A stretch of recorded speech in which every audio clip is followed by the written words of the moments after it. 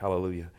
Well, I had no plans to do anything concerning any of the current issues, and just thought to go strictly into the Word tonight, but he's just really pulling me aside to do a little bit more, and I'll listen to the Lord wherever He takes me, and then we're going to go into, it's not a two-part, it's actually a one-part all together, but we'll transition into some of the current issues of the day, into a prophecy that we received a couple of weeks ago, and it just continues to define our blueprint. Hey, the blueprint for 2020, it continues on, but there's a blueprint for 2021, 2022, 22. There's a personal blueprint for you, and there's a corporate blueprint for this church. And the Lord from heaven keeps speaking. He never stops, and He's speaking through the Holy Spirit. So there's always instruction, and we've got our instruction, but tonight's message is, I don't always have to put a title on it, but I do to help kind of get people to know where, how they can locate certain messages. This is facts, reality, and truth. Facts, reality, and truth. Agree with me, please, and pray for me. Hallelujah. Father, I worship You. We are so encouraged, and I don't say that, Father. You know I'm encouraged, and you know we are encouraged, those of us rather, that are spending time in Your presence and Your Word. We speak life into the midst of this service, Lord. I pray that supernatural things will continue to unfold. Lord, I expect any time, and even now, that the blind see, and that the lame walk, and the deaf hear, and the dumb speak, and the dead are raised, and demoniacs are set free, and maimed are made whole, and continuation of the harvest as we speak. And we bless You, and we give You all the praise and glory in Jesus' name. Amen. Facts. We're going to go to Word here in a little bit and get into some truth. But facts, Joe Biden is the President of the United States. Somebody said, well, no, he's not mine. Well, I can't do anything for you on that. You're going to have to make those decisions concerning, but I'm telling you, factually, he is the President of the United States, and you need to acknowledge that. You need to acknowledge that fact and that reality. But how do we treat that? How do we treat that in truth? First of all, let's go to 1 Timothy. This is familiar. This is not anywhere out of the unfamiliar or out in the unfamiliar. This is 1 Timothy chapter 2, verse 1. And it says, I exhort, therefore, that first of all, supplications, prayers, intercession, and giving of thanks be made for all men, for kings, and that today would be like you consider the President of the United States, and for all men that are in authority, that we may lead a quiet and peaceable life in all godliness and honesty. For this is good and acceptable in the sight of God, our Savior, who will have all men to be saved and come to the knowledge of the truth.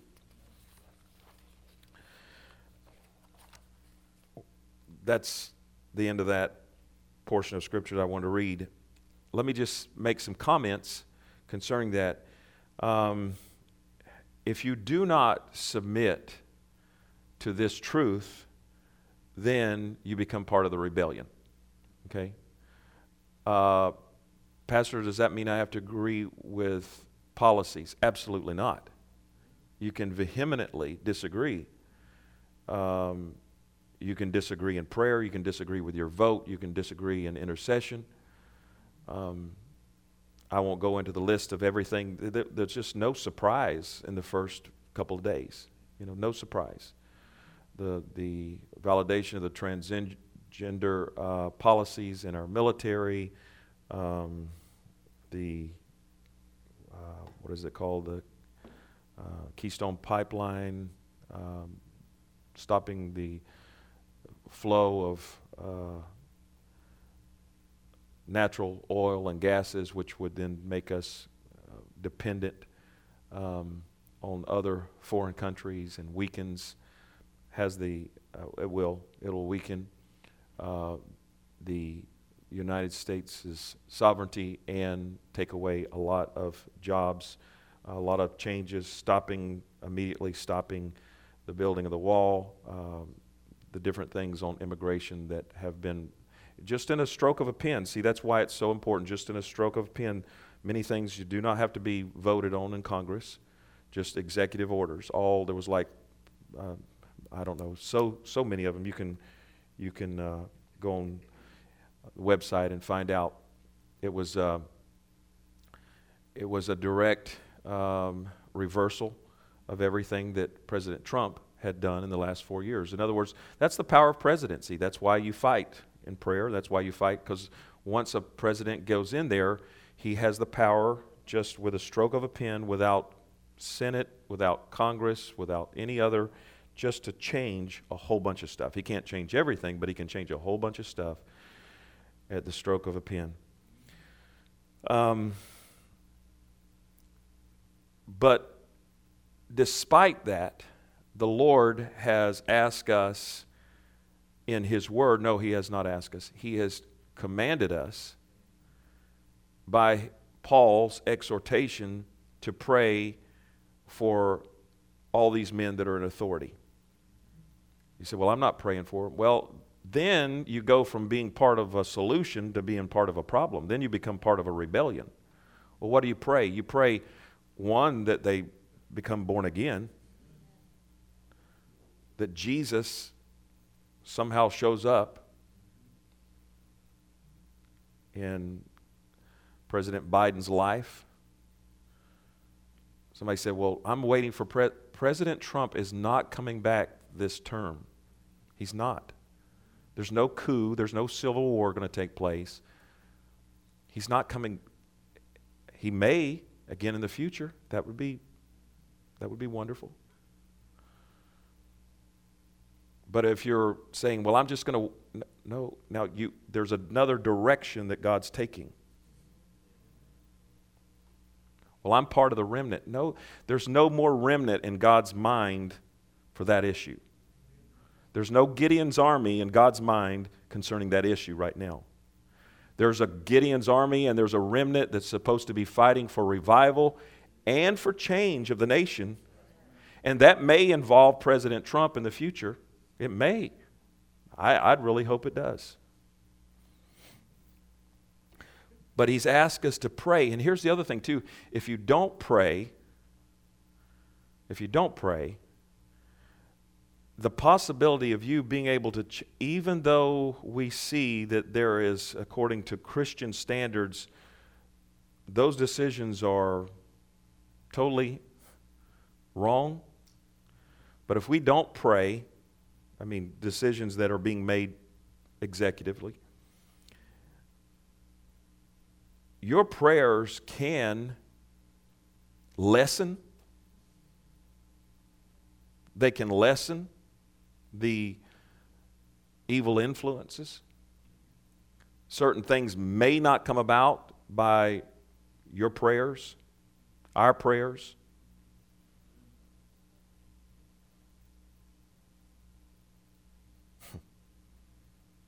Let's just talk about let's talk just for a moment about, first of all, the prophets. And boy, I just love them. I really do. And all the men that I listened to, there's none of them that I felt like were at their core. Really, I liked them all, really, and still love them. So, and I haven't been listening to anybody, so I don't know if they're. So here's a good thing: I'm in good conscience because I don't know if they're still saying it or not saying it. Some of them at the end were still prophesying, and they still may be prophesying. I exhorted this Sunday, but I didn't read it. But you need to read it with me. Let's go to Jeremiah chapter 28.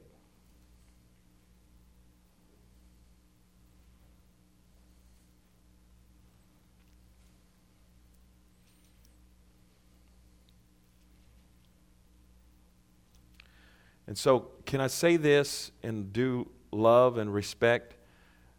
Even if you don't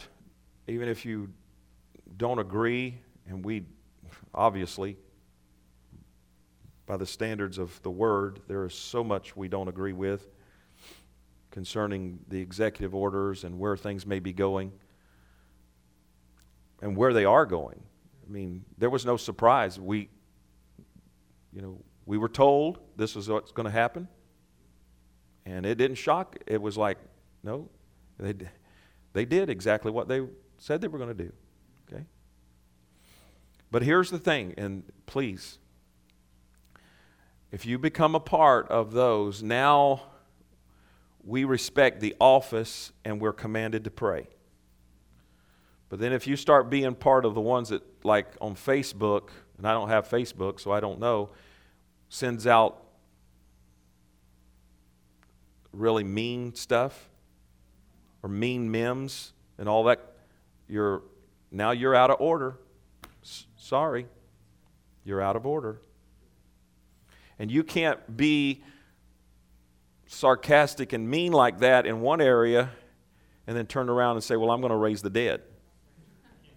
You can't do it. You say, Pastor, this is not, I don't understand. No, listen, you don't know, my stand for righteousness hasn't changed a bit.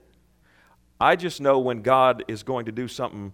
I don't know how He's going to do it, but I know when He starts doing something, as I said Sunday, He's forced now to go a different way. And if you cling on to one thing and don't follow God, the cloud's moving. He's got a big plan. God's got He's a long-term kind of plan, God. And I like things to get fixed like yesterday. Like, come on, God. But He's like, yeah, but I'm going to fix this. I'm going to fix it. One thing,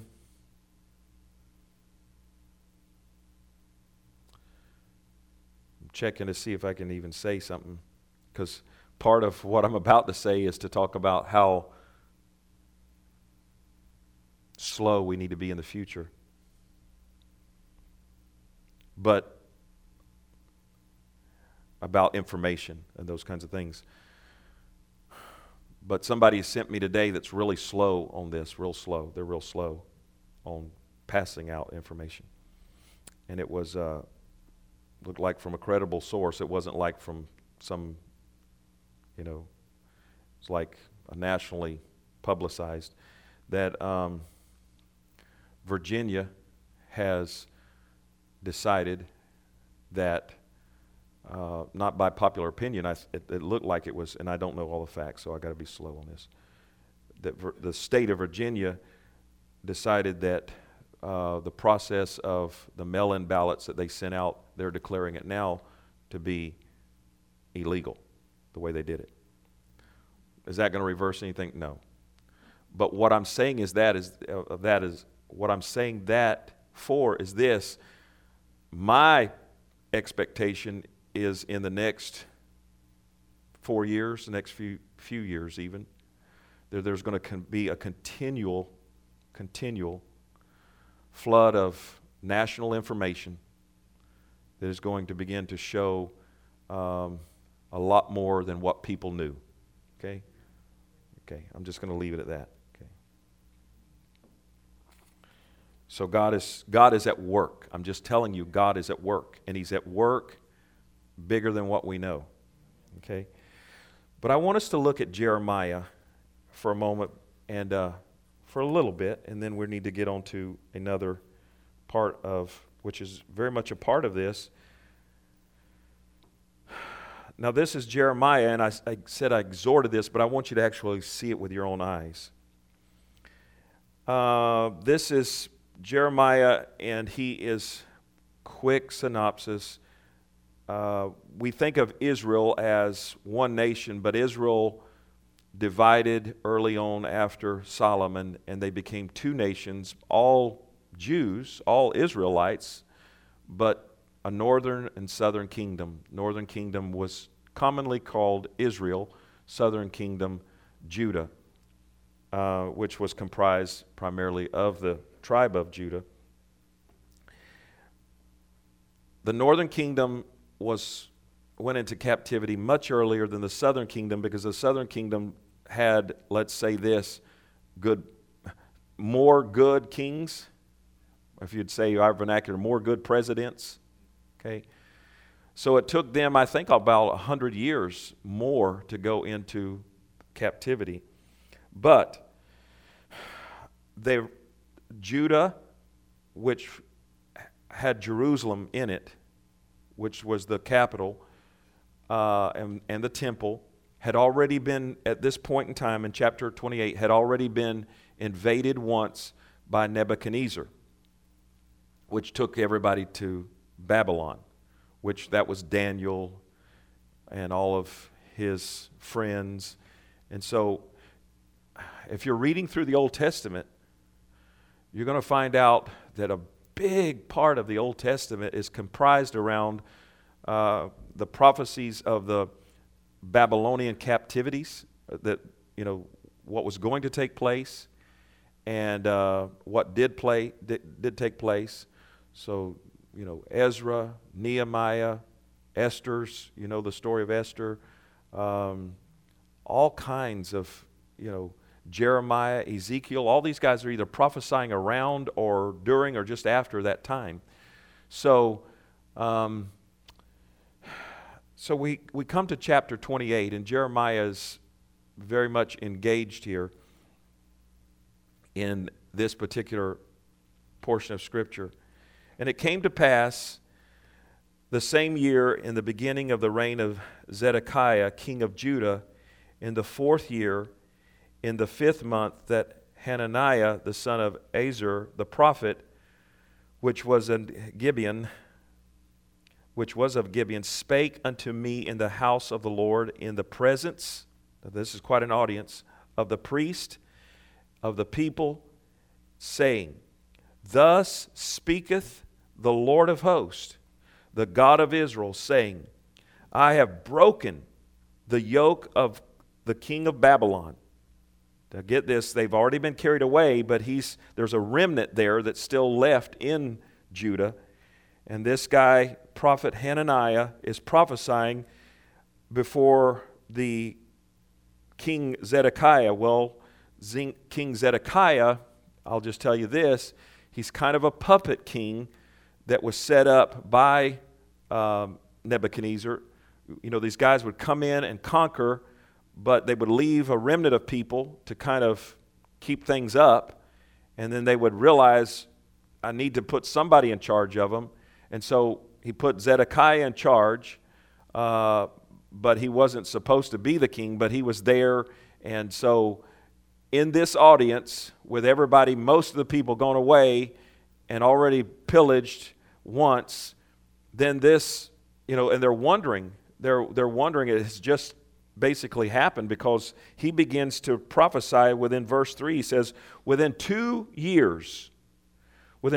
full years, and he's saying, God is saying this, will I bring into this place all the vessels of the Lord's house that Nebuchadnezzar, king of Babylon, took away from this place and carried them to Babylon. And I will bring again to this place Jeconiah, the son of Jehoiakim, king of Judah. So he's kind of saying the rightful king is going to come back, with all the captives of Judah that went into Babylon, saith the Lord, for I will break the yoke of the king of Babylon. And I can just imagine when they heard this, that the ones wanting to hear it were like, glory be to God. As,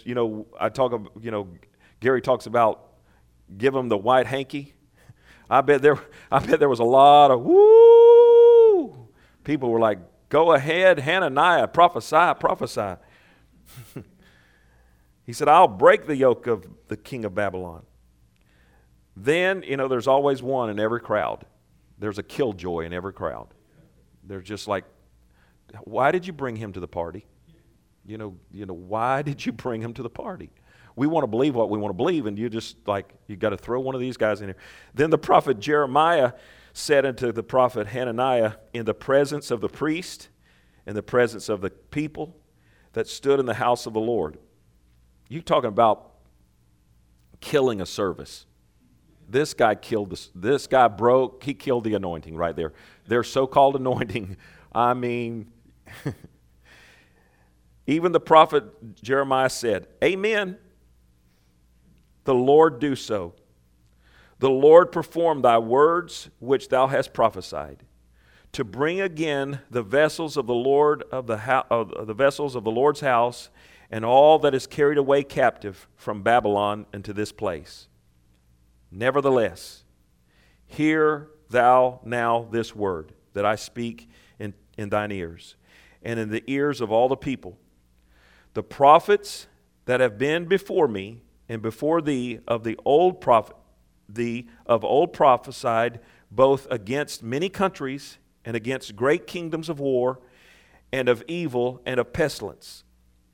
The prophets which prophesied of peace, when the word of the prophet shall come to pass, then shall the prophet be known that the Lord hath truly sent him. I'll stop right there. He's saying, look, many times Judah has been through this. There were prophets at times that prophesied peace, that something was going to take place. And when it happened, you knew it was a true prophet. I mean, there's different ones, and we don't have to go into it. When the prophet prophesied in the time of King Jehoshaphat, he's way before here. Jehoshaphat's way before this time.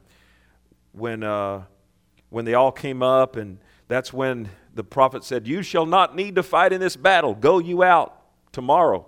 Well, was the prophecy right?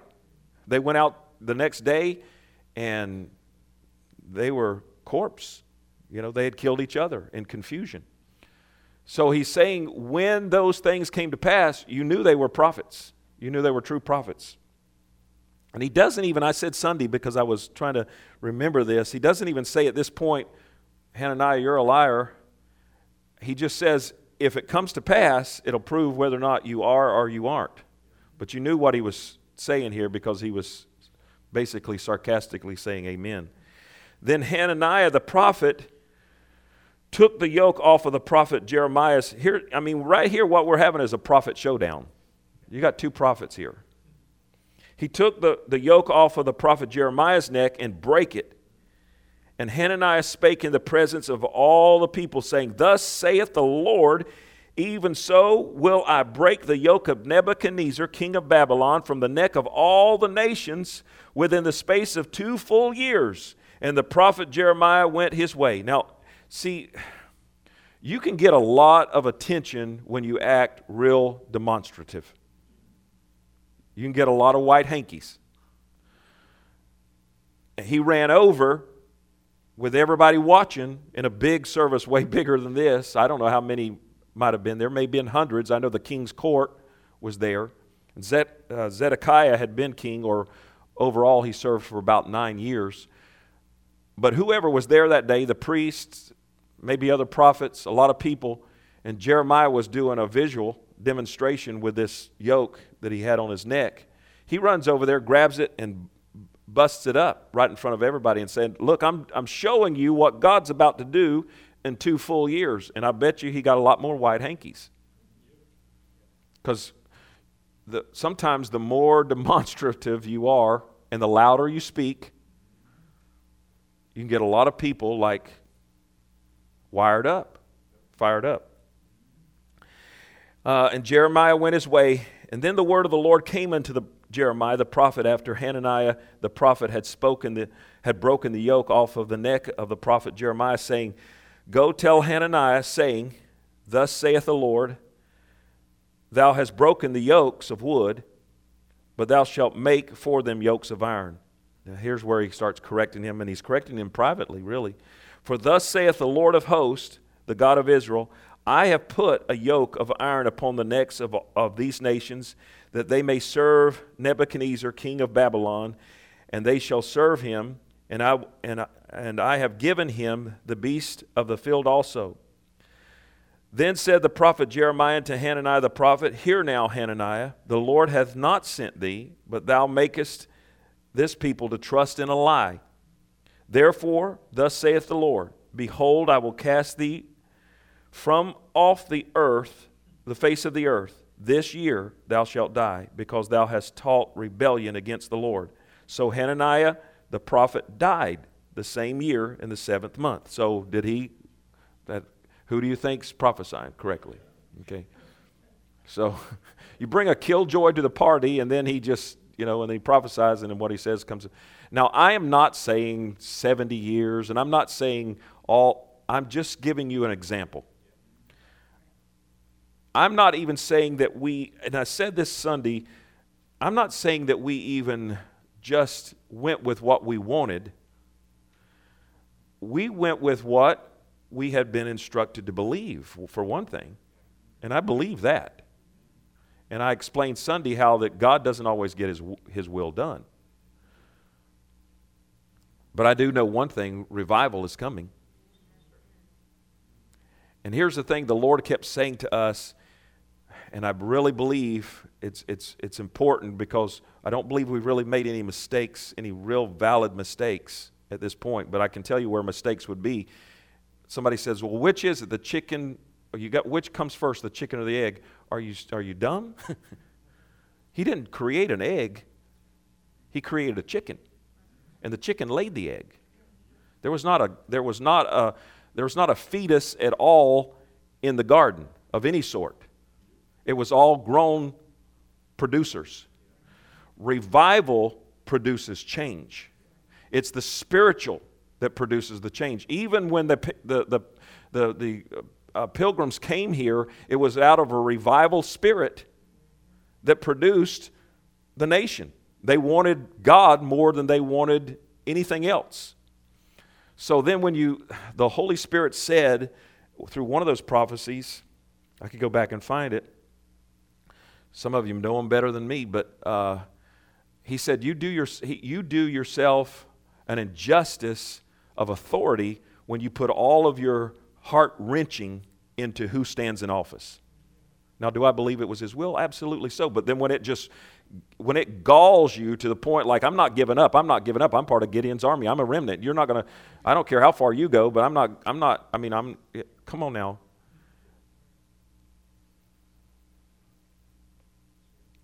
What you begin to do then is identify and say, that man, he was going to set this nation free. Don't do that. Don't do that.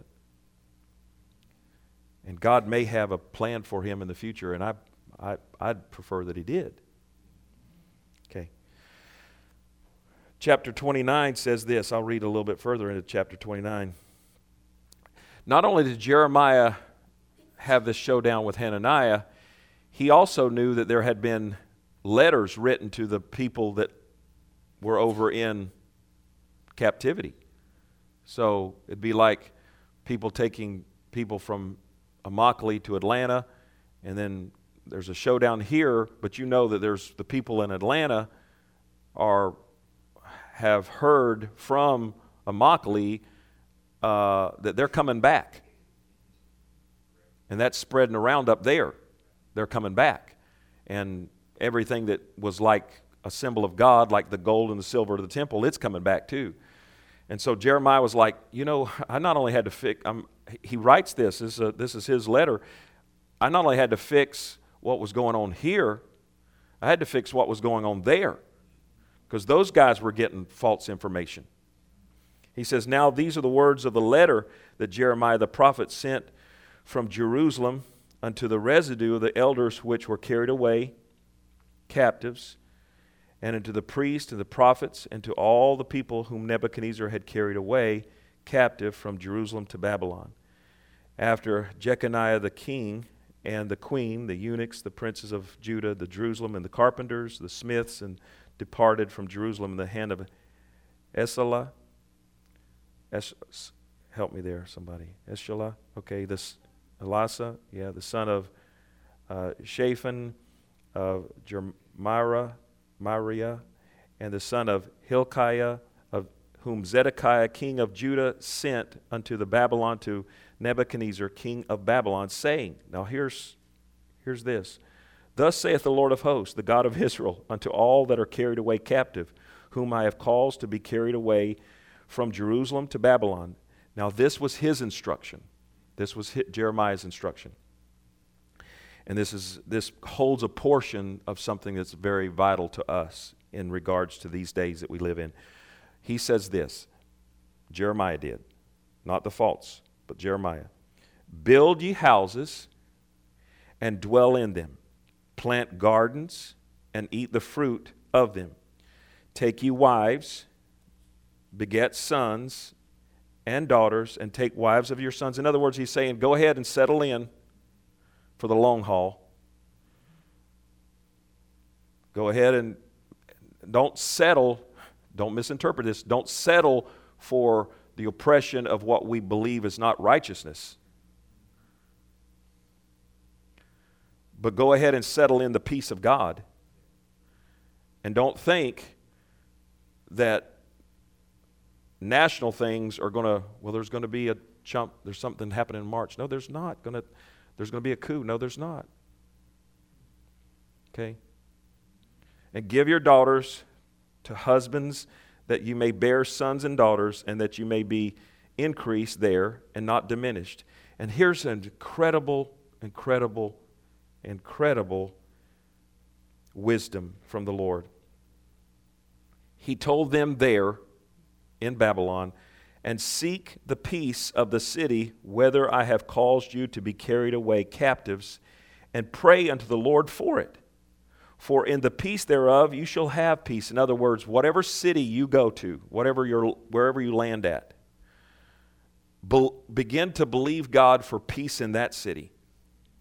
So here's an incredible promise that no matter what happens, even if you're in a certain sense captives, you'll be free in the environment that you create.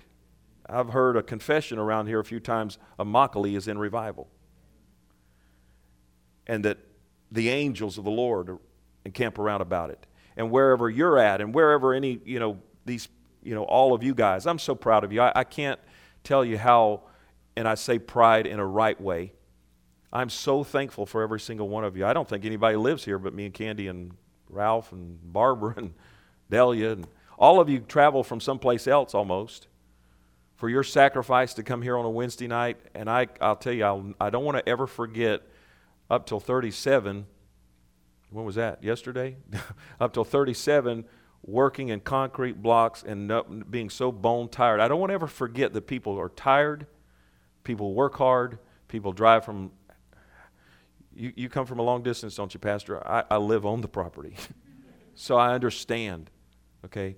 So when I hear the Holy Spirit saying, be faithful, I understand there's also times where there's just going to be an impossibility for you to be here. But at the same time, we're going to read a prophecy in a moment, and I'm prefacing that prophecy to say how much you're appreciated and how much you're loved. He said, seek the peace of that city, whether I have called, or the peace of the city, whether I have caused you to be carried away captive, and pray unto the Lord for it. For in the peace thereof shall ye have peace. For thus saith the Lord of hosts, the God of Israel, let not your prophets and your diviners that be in the midst of you, okay, those of you over in Atlanta, don't let those guys, because there's prophets here in Immokalee, there's prophets in Atlanta. I'm just giving an illustration, you understand. Prophets here in Jerusalem, prophets in Babylon. Don't let those prophets or diviners that are in the midst of you deceive you, neither hearken to your dreams, which ye cause to be dreamed. How can you cause a dream to be dreamed if you still want something bad enough? Okay. One thing that's happening for us now is, and I like it, I have to take responsibility that I'm growing up. The entire body of Christ is growing up. The ones that are inside, some are still not growing up because some are still in the backslidden church. And I said Sunday, and I really believe this, part of everything that God could not do had a lot to do with the backslidden church. And there is a lot of backslidden church, folks. When we watched that video week before last, it brought out statistically that only 1 in 4 churches in America believe that the Word of God is the actual infallible Word of God. Well, you're backslidden if you don't believe the Word of God is the Word of God. I don't even know if you're saved. But he says, neither hearken to your dreams, which you cause to be dreamed. For they prophesy false. So, okay, stop right there. Again, we're growing up. Okay? I don't know anybody, self-included,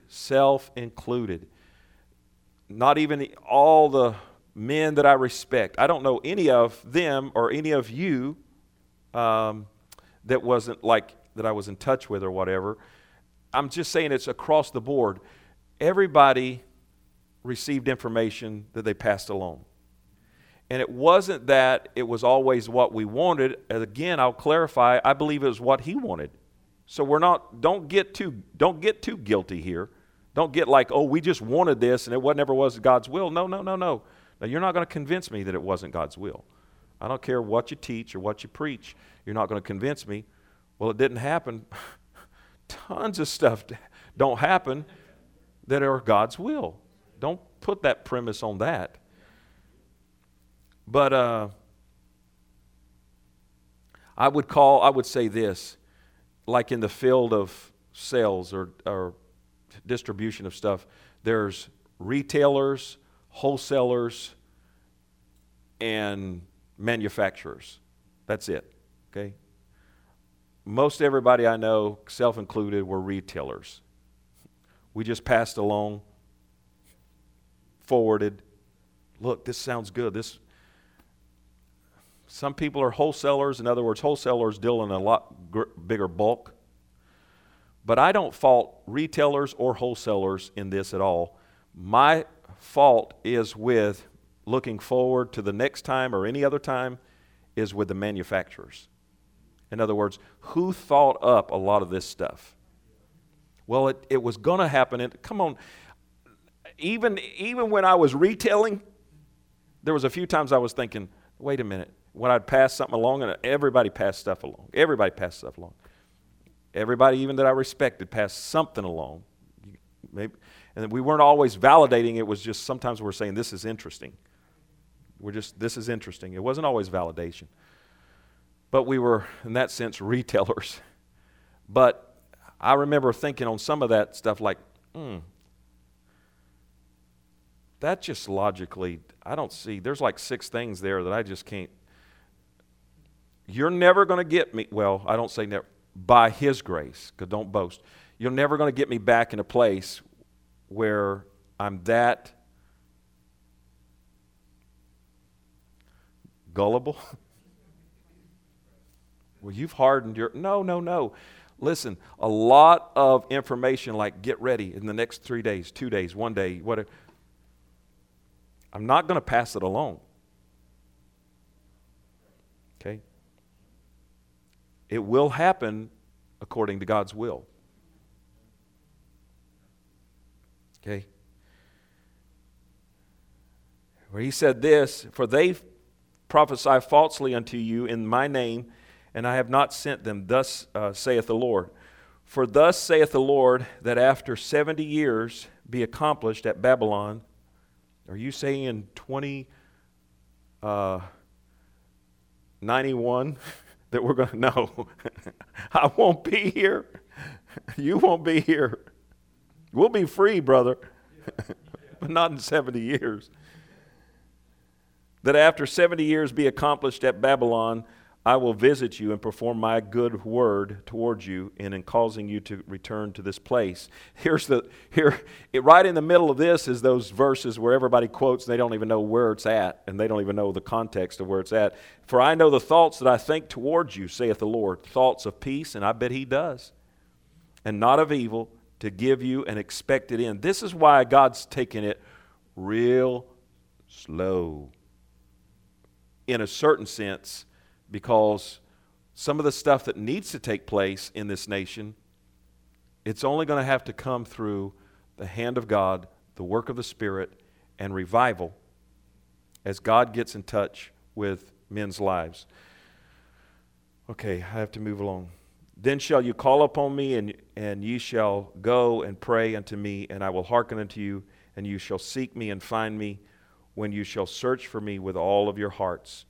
And I will be found of you, saith the Lord, and I will turn away your captivity, and I will gather you from all nations and from all places, whither I have driven you, saith the Lord, and I will bring you again into the place whence I caused you to be carried away captive. Okay, you can close your Bible, or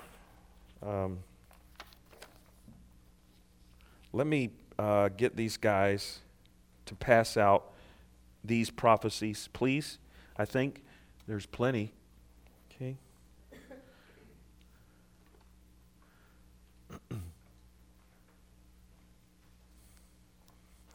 Now, if you're with us tonight online, and you're not getting one of these prophecies, go to our prophetic page. Well, how do I do that? If you'll look right up in the top right-hand corner, and there is there's a menu bar there, and next to that menu bar it says donations. Okay? And you just tap that, and it'll go to prophecies.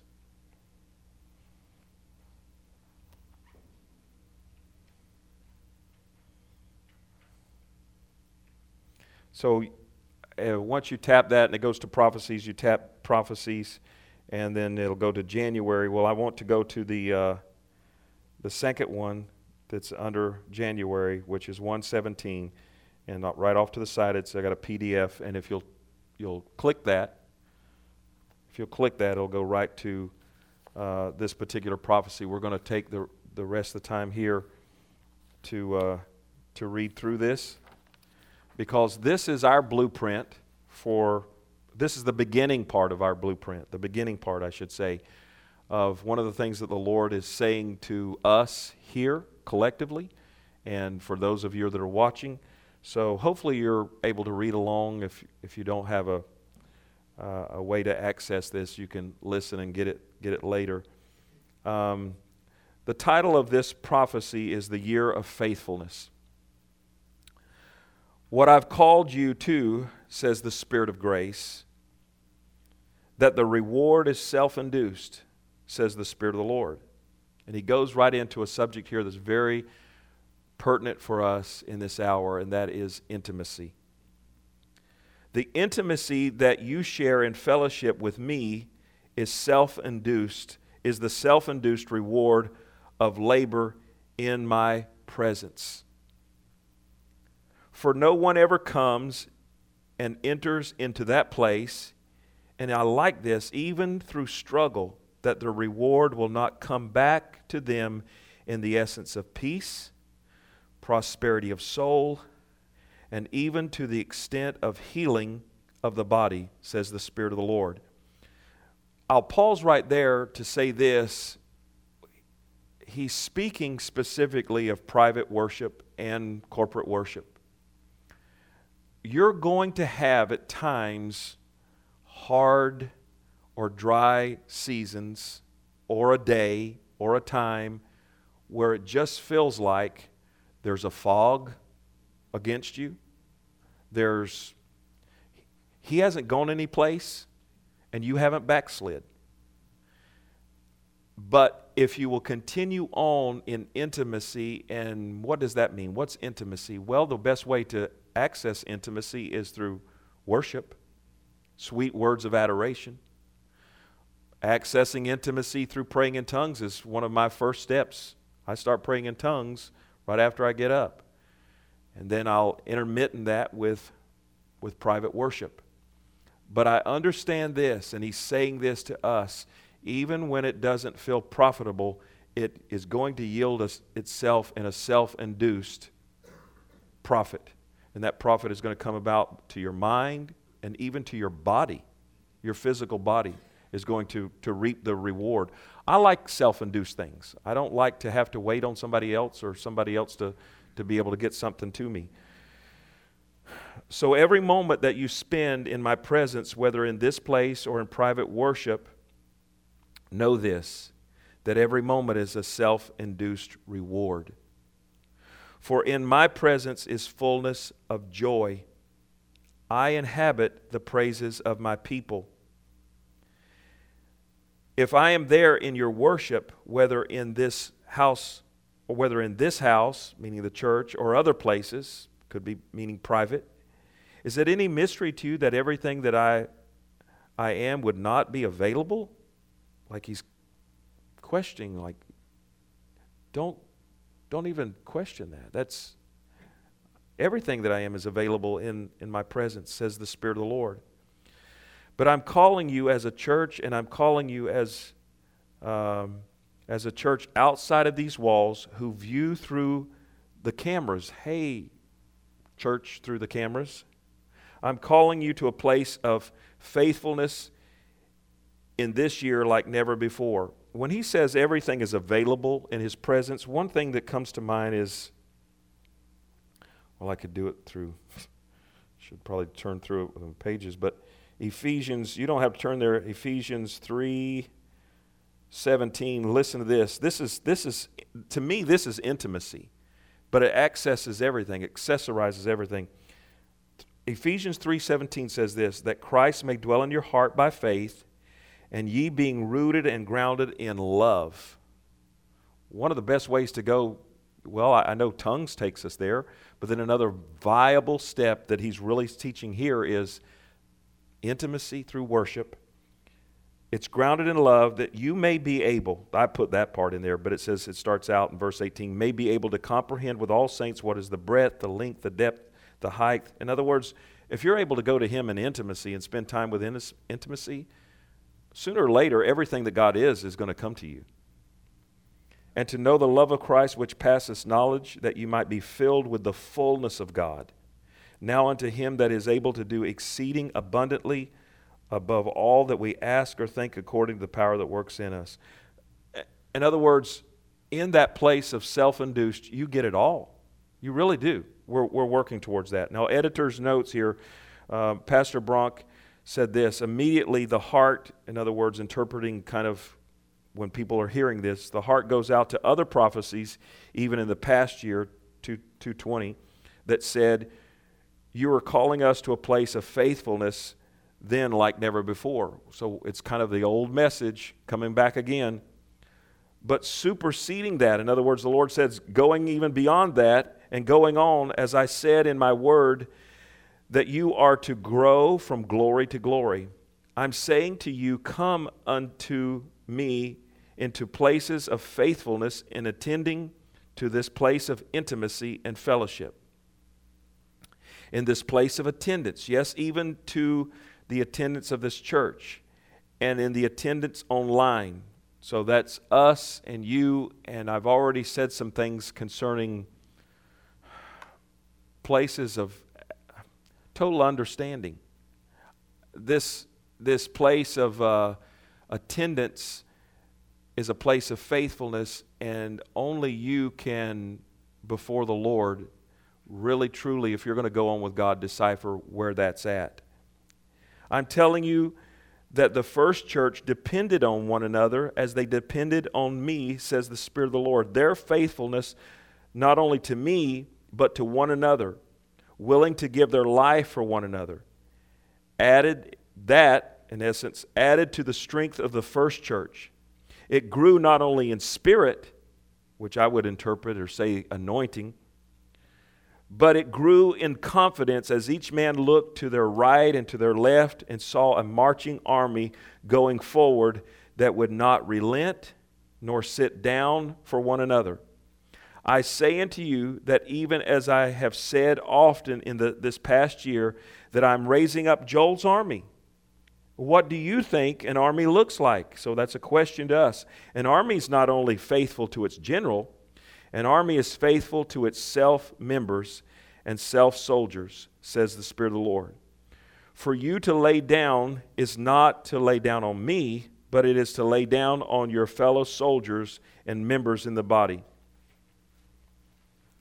When he's talking about this, and I won't turn there, but in the first chapter of Philippians, Paul talks about himself being in jail. And he says, I want you to know that the things that have fallen out towards, or has happened to me, has fallen out rather to the prosperity of the gospel. Now I'm paraphrasing. But he said, many are growing confident to speak the gospel because of my situation. In other words, because I'm in jail, members of the body of Christ that are out there are saying, you know, if Paul can go to prison, I think I can witness. If he's sitting up there in prison, in Nero's prison, I think that gives me encouragement. So the Lord was saying here that the first church gave encouragement to each other, not to sit down on one another. We must be willing, this is a note I made, if we must be willing to give our life for one another. If we're willing to give our lives for one another, how much easier it should be to watch our words concerning each other for all of us. Amen? And I believe and I hope that I'm preaching to the choir. Listen, I'm probably the last person that needs to know if you ever have a problem with somebody. Okay? Or if somebody has a problem with you. Your first thing that you do is you go to them. If I ever have to get involved, it's only because you've exhausted everything. You know what I found out about when I think somebody has a problem with me, or prayer usually just fix it at all. 99% of the time it'll just evaporate and go away. But I sure don't. If I got a problem, if I think somebody's got a problem with me, or you got a problem, or this, that, and the other, I don't have to mention it to you. What do you have to do? You can't fix it. I'll bet you, and I don't have Facebook, but oh God, I bet you there's some stuff on there with my people. Y'all pray for me. I'm having problems with a brother in the church. I'm not going to mention any names, but glory to God. I know God's going to bring us through. My God, you need to be slapped. More editor's notes. Pastor Bronk said this, and now he's going to speak real specifically. I can see him coming, and all I meant by saying that is I can hear a specific. I can see this, where the Lord's taking this. It might seem peculiar to some, and now the Lord begins to speak. Even when you're getting ready to come to services and the enemy attacks you, when he attacks you in your body or in your emotions or in distractions in the home, whether it is to come to this physical location or to be attentive and faithful online. So church online, listen, know this, when you push past, when you get out of bed, when you dress yourself, or when you come and start the streaming and sit there and are faithful, know that you're not only warring for yourself, you're pushing past obstacles, whether in your body or distractions at home or emotions. It's not just for yourself, but it's for the army, says the Spirit of the Lord. It's for your fellow brothers and sisters, says the Spirit of the Lord. It's so important that we realize what we mean to one another. It really is. The value of it is incredible. People speaking into my life. I need Jim Martin. I need Gary Carpenter. I need different ones. But I need you just as much as I need them. I need Harry and Robert, Sister Barbara, and Sherry, and Gay, and Ralph, and Terry, and Kirsten, right on around. I need you because we're part of a body, and we create an atmosphere. He may be watching tonight. He probably is. He does probably often. I need Steve Lucero. I need Steve. If he's here, I'd bring him up. Steve, if you're watching, I'm talking good about you. If you watch from time to time, you'll notice that there's a young man that comes forward who has a challenge. We've talked a few times, elders not trying to do anything wrong or segregate. They've just tried to help me. They said, what would you like for us to do? We can seat Steve here or there or whatever, because he doesn't mean to. Steve, if you're listening, this is all good. This is going to end really bragging on you, buddy. But noise sometimes, disability that causes a lot of temporary distractions at times. But Steve came to me years ago privately and said, in tears just about, he said, please help me. Please help me. He knows enough to know. And you know, Steve has conveyed to me he wants a family. He said, please help me. I said, Steve, I won't stop. I'll keep going in. What am I supposed to do? I'm supposed to say, no, Steve, you know what? Buddy, I got a half a dozen hunting trips next year planned. I can't. Or no, Steve, I've got I'd really like to help you, but I'm trying to get rich. I'm saying this as if I wasn't a pastor. No, Steve, I got a lot. I'd really like to fast and pray for you, but I have got so much going on. No, sir. No, Steve, I can run. I can lift weights. My body works good. I got a family. I got a bank account. I got a bunch of credit cards. I got a nice truck. I got a nice car. I really can't slow down enough.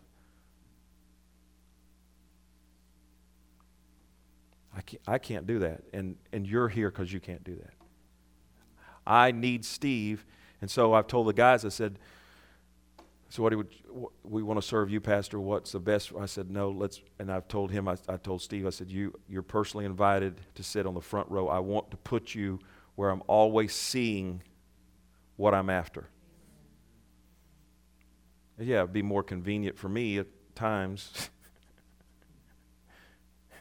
I have to look at Harry, say something. I want Steve on the front row, and because I want to see what I need. I need him just as much as I need Jim Martin.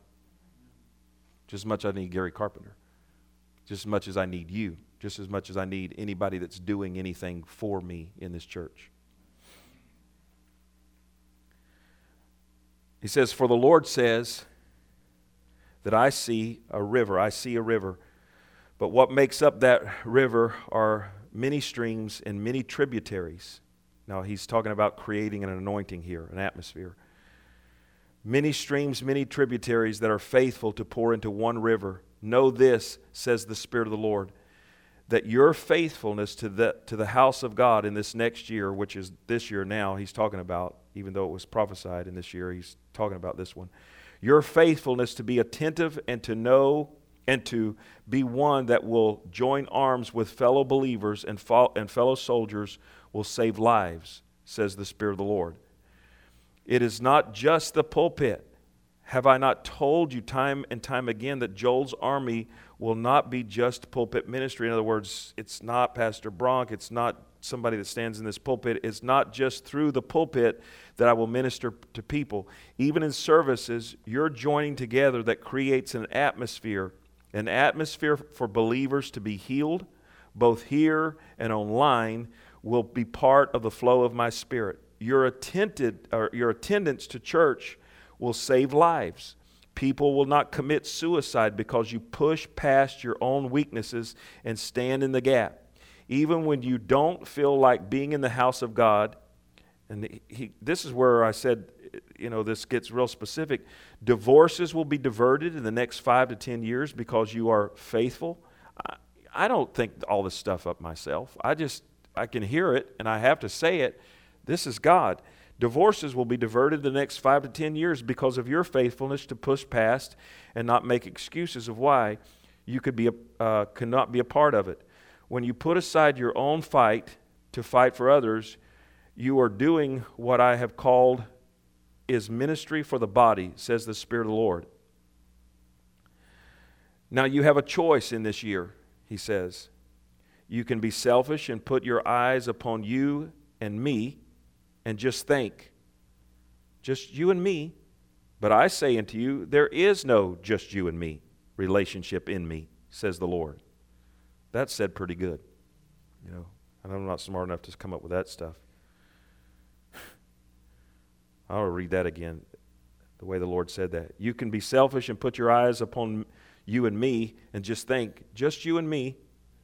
But I say unto you, there is no just you and me relationship in me, says the Lord. It is you and me and the body. And whatever you do with me will be also interpreted out to what I can do in the body, says the Lord. I have no isolated children. I have no islands that I go to minister to.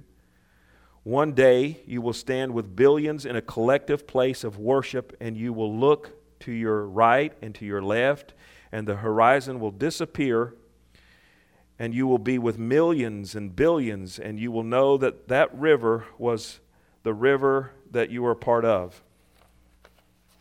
This last paragraph. We're getting close. Let me just say this and explain the collectiveness of people coming together who fight past and get here. So what he's trying to create is your value, and then your value with each other. And I can't tell you how much I do. I'll just, third time I think in the service, to tell you how much you're coming here, and many of you driving, and some of you that didn't make it tonight, but I'm just believing there was a good reason. Maybe this was one of those weeks, that you were really tired or had to stay home with kids or whatever. But when you're normally able on a consistent basis, you know what? And again, I always, because I guess I'm trying to think for people far enough advance. I realize I live on the property. I realize I'm like 2 seconds. I realize all that. But at the same time, I think if I wasn't, and I was called to a church, and what would be my prerequisites? What would be, called to if I was an elder, but I wasn't a pastor? I would there may be times where I'm bone tired and I couldn't, absolutely, or I was out of town, or this, that, and the other, or it just, and those are acceptable. But normally, here's where I'm at. When he's talking about pushing past emotions and pushing past things,